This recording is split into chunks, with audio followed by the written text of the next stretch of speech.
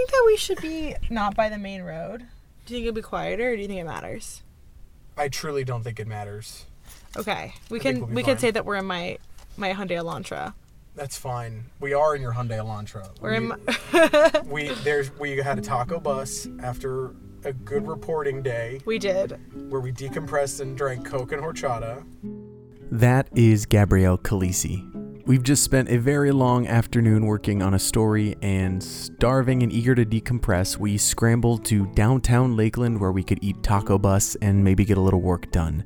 We're writing together, and there's no better place to attempt to get some writing done than a half-empty restaurant on a Monday night. There's a family a few booths back, and I get worried a few times that maybe we're yelling a bit too loud. Not only did we both just spend the whole afternoon interviewing, we also both have work that came out today. My interview with Rachel Simmons published this morning, and Gabrielle's story about sloth encounters dropped this afternoon. It's exciting knowing your hard work is being seen, but we're both in the middle of news stories separately and together, so we're still kind of at work. We're eating dinner, but Gabrielle's taking notes and I'm looking through my audio files. The next project is already on the horizon. We met on Twitter because by sheer chance we found each other's work. She's been a reporter with the Tampa Bay Times for over a year, and a few months ago, an article of hers about street name origins found itself on my feed. We're both weird Florida kids with love for our state and its history. The first time we met in person, we spent nearly 2.5 hours jumping from topic to topic, from interstates to coffee shops to podcasts to bat sanctuaries to libraries to hockey teams. We covered it all. Our conversations are not easy to follow, least of all by us. Half the time we're sharing unusual Florida-specific anecdotes that the other may not have heard so that maybe we could use it in a story. No one else could possibly care about the banal little details, but we compare and contrast and puzzle on each story. I've gotten several new ideas from our conversations. There's always something to find. And that is because Gabrielle asks questions. She says that she starts all of her work with a question. Origin stories or necessary explanations. She follows her curiosity, and that curiosity often leads her to strange places.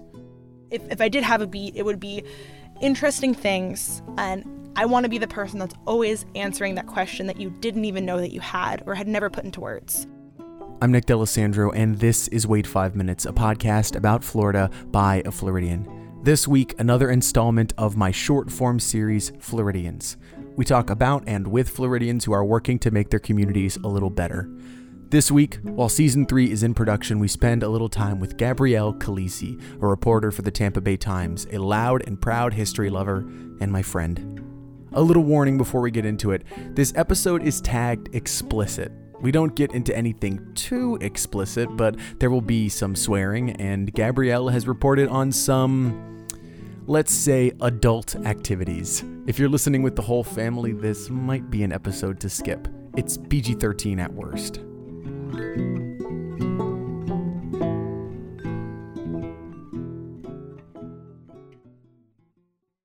In the 1880s, the cities of Florida were establishing their identities. To create major cities at this time, developers needed a few things in order to truly grow. You'd need a hospital, a church, a school, but to make yourself really matter in the greater landscape, you would need a newspaper. It's cultural and it unites everyone under an identity. The newspaper is a part of you. As the west coast of Florida found its feet, they established a newspaper for themselves known as the West Hillsborough Times. Their first edition was published on July 25, 1884, and it delivered to just under 500 subscribers. It was the very beginning of print journalism in the Tampa area, but it was also the beginning of something much more complicated. See, Tampa is a fairly spread out city. It goes from both sides of Tampa Bay, and the communities that consider themselves to be part of that broader city land far and wide. So smaller newspapers naturally popped up, competing newspapers popped up, and there wasn't just one paper to unify them all.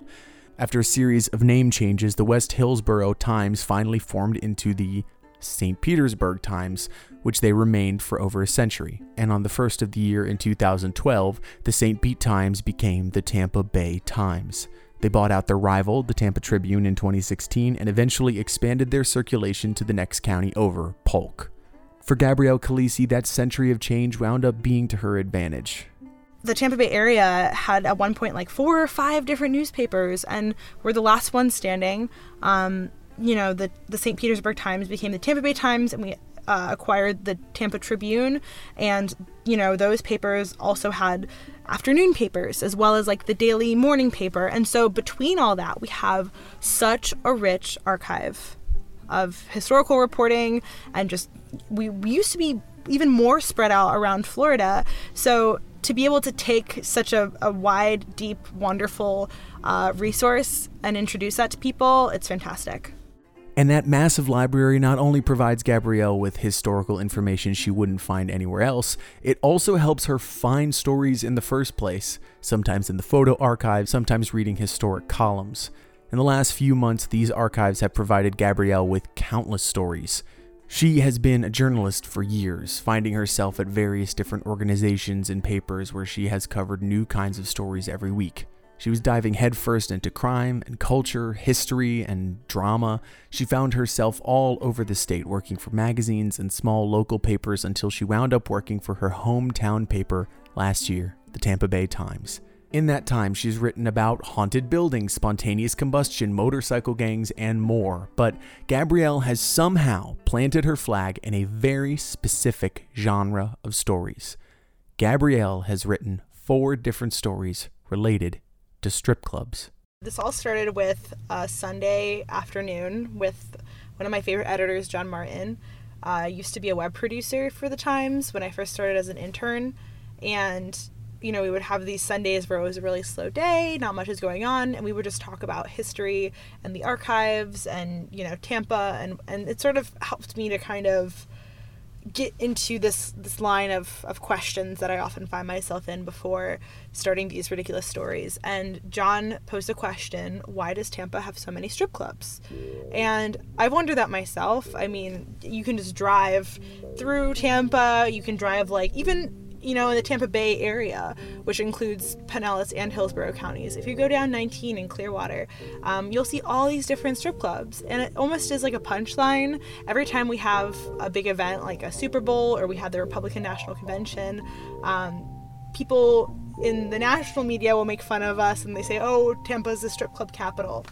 So this all started with, why are there so many? And why are we known for this? All told, Tampa doesn't really sit very high on the list of cities with the most strip clubs, but the ones that are here are extremely well known. Not to mention the fact that there are incredible stories connected to these that make them even more iconic. There are big personalities and huge city government fights and even national attention from the likes of Playboy. And as Gabrielle has found in the last few months, these stories have many different sides to them. That sort of led me to tell the story of something that happened 20 years ago this month, which is the passage of the 6-foot rule, which is an ordinance that is still on the books today, and yet it's not enforced. And basically, it was a time when the city of Tampa, including 4 different mayors past and present, went to war against some of these strip club owners in an attempt to kind of clean up the city and sort of make it look like they were doing something productive. They went on this rampage against them. And so in telling the story of that, I tried to answer that core question of where the hell did we get this reputation, and kind of how did we end up in a landscape that has 40 different strip clubs in, a pretty packed metro area, but still, that's a lot. Number 2 was, I spent 3 months working on and off on the first one, and there's all these different things that I learned about strip clubs and strip club culture in Tampa that I could not cram into the first one without bogging down the already long narrative. So I made that a spin-off of 9 Things You Didn't Know About Tampa Strip Clubs. The third one wasn't even really about strippers, but it was about 2001 Odyssey, which is one of our most well-known strip clubs in Tampa. It's right across from the Mons Venus, which is where the first strip club story took place. It has a gigantic spaceship on the roof of it. But what most people don't know is that spaceship is actually a private room where for $250 you can go and get a private dance for, I think, 15 or 20 minutes. But what most people don't know about that is it's not just a ridiculous spaceship on the roof. It is actually a Futuro house, which was one of less than 100 of these homes of the future created by a Finnish architect. It's a prefabricated home that you can actually go inside. They're a very rare architectural phenomenon. You can find them all around the world, from like Texas to Australia, and Tampa actually had more than one. There was a salesman who went from selling used mobile homes and tires to selling these ridiculous Futuro homes, and then he went on to create a strip club. But he also sold a different Futuro house to another woman. So it's sort of the story of what the hell is that and how did that get on the roof? And I did not talk to a single stripper for that one. So that was number 3. The 4th story that I did wasn't really about strippers, but the protagonist, this woman named Valerie, she was a stripper, and she left dancing to sell hot dogs on the side of the road in the 90s in her thong bikini. And she was one of many women who were part of this hot dog girl phenomenon. And I set out to find, what happened to these women that used to be ever present on the side of our industrial roads selling hot dogs in their bikinis, and what the hell was Wiener Mania 1, which turns out to be a mud wrestling competition hosted by a local radio station, an effort to settle a turf battle between multiple hot dog girls. But there's more to it than all that. We stopped recording and were leaving for the day when Gabrielle told me that she gets frustrated. Sometimes she's accidentally labeled as the journalist who writes about strippers, and that's it. People will often laugh at the very basic idea of the story without hearing the content or the context. The stories are really not just about the dancers. For Gabrielle, she finds that they're about the fundamental things that cities are facing every day. Because they're not just strippers, and they're not just strip clubs. For the first story that I did, the one that took me a couple months to put together that led to all these other stories, the climax of that story was the city of Tampa had the largest city commission meeting in city history. That was 20 years ago. I think they had a couple thousand people, 2,000 people maybe?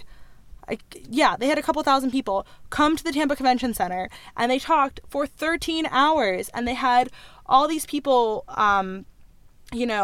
testifying about why there should or shouldn't be a ban on lap dances. And they even had people who, because they put this city council meeting on TV. It was one of the first public access city meetings. It might have even been like the first one in Tampa's history. People would watch it as they were in bed. They would put on their bathrobes and they would go to the Tampa Convention Center. That is how passionate people were about this. And then afterwards, there was this explosive war between Tampa police, led by current Mayor Jane Castor, back when she was, on the unit that was enforcing this. They would go to the clubs. They would bust these girls. They would have these massive raids. And Joe Redner, the strip club king, would run out after them screaming, saying, "Take me with them." And then you would have Luke LaRoe, the strip club lawyer, who also represented other women doing other things. He would go and they would try every single one of these cases because they didn't want any one of these dancers to be left behind. And also they wanted to be a major pain in the ass for the city. And so it kind of was this big back and forth thing. Like, so much of that battle was not just about strippers, it was about the people in power who had all the money, who wanted to look like they were making a change or not making a change. It has to do with Tampa, wanting to clean up its image without actually addressing the problems that were making it, dirty in the first place. And so that's why I think the danger of kind of saying, oh, these are just stripper stories, is like you kind of discredit the fact that these are also local government stories. These are like political scandal stories. These are, historical businessmen profile stories, or it's also, these aren't just strippers, these are just women trying to work. And I think that also I don't want people to think of me as just I'm chasing like something that's crazy, because so much of what I'm doing is combing through the archives and looking for ways that I think we're missing out on sort of sharing these historical topics with people. It is absolutely a constant fear as a writer that someone will make an assumption about your topic before they even dive in. There's nothing one can do about the preconceived notion a reader is bringing to any story. The best you can do is prepare yourself for what they leave with. This is true when you're writing about most things, but Gabrielle faces extra implications and prejudices when she tackles something as opinionated as strip clubs. Gabrielle is fighting for context, and she will continue to do so. She has a passion not just for her topics, but for Florida as well. I adore writing about Florida. Florida is such a special place. There's so many things here. I think that, I mean, they're not necessarily special or unique to Florida, but there's just a combination of so many factors that make something sometimes such a uniquely Florida story. I think we almost, sometimes it feels like a made up place. I think that regardless of it being Florida, though, there's just such a privilege in looking closely at a place where we all live and we all love to live, and shining a light on why it is the way it is, you know, helping people to feel proud of where they live, or just like they have a better understanding. I mean, we all have questions about why is this the way it is, and to be able to go into our archives and share, you know, these first drafts of history with people in a new way, and to reach new audiences, and also to kind of give that nostalgia bomb to people that have lived here for generations. I think that is so special, and these are the types of stories that I get the best feedback on. People are always, you know, calling or emailing and saying, hey, I've always wondered about that too, or hey, thank you for doing that, I remember that, or I was just wondering about that. And so every time I have that feeling, I just sort of, I'm like, yeah, this is why I'm doing this. And to do it in Florida is fantastic. Every time I work with Gabrielle, the first thing I remember is her sheer excitement about the things that she knows and the work that she does. She is a sponge of information, and she understands the context of all that work. Every article that she writes is not just informed and well-written, it's infused with Gabrielle's fascination with the unbelievable truths that make each story tick. It's exciting to meet someone who really loves the place they call home and uses all of the tools available to her. She doesn't take any of it for granted. We are not as big as we used to be, because news in 2019 is hard. And we have less money, and we have debt that we have to pay. So layoffs are a thing, and that's something that's hard to kind of get over. We're all doing more with less, so that is difficult. But it's a privilege every day to get to be in this newsroom among these people that are so smart and, you know, asking really good questions, really tough questions. To be able to sit among people and listen to the way that they pose their questions, to hear people's ideas as they unfold in meetings. I'm super proud to be in a newsroom where, you know, we have local beat reporters who are then turning around and investigating things like Scientology or lost graves or, you know, injustices that are happening, and we're able to actually provide concrete change. It's hard, she says, but that won't slow them down. The generations of reporters keep coming. Folks like Gabrielle dive deep to do the stories justice, and we're all lucky that the work doesn't stop.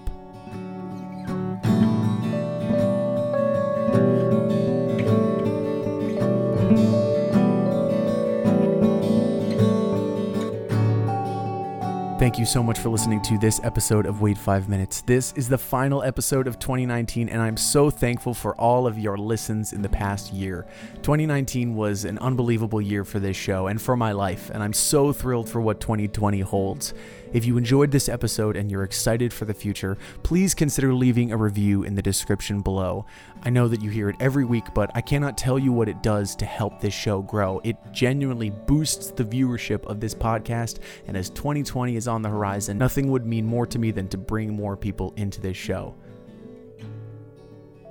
You can also reach me on Twitter, Instagram, and Facebook at WFMPod. I know you know someone who would like this show. Why not share it with your friends? It was my favorite thing about 2019. Maybe it was one of yours as well.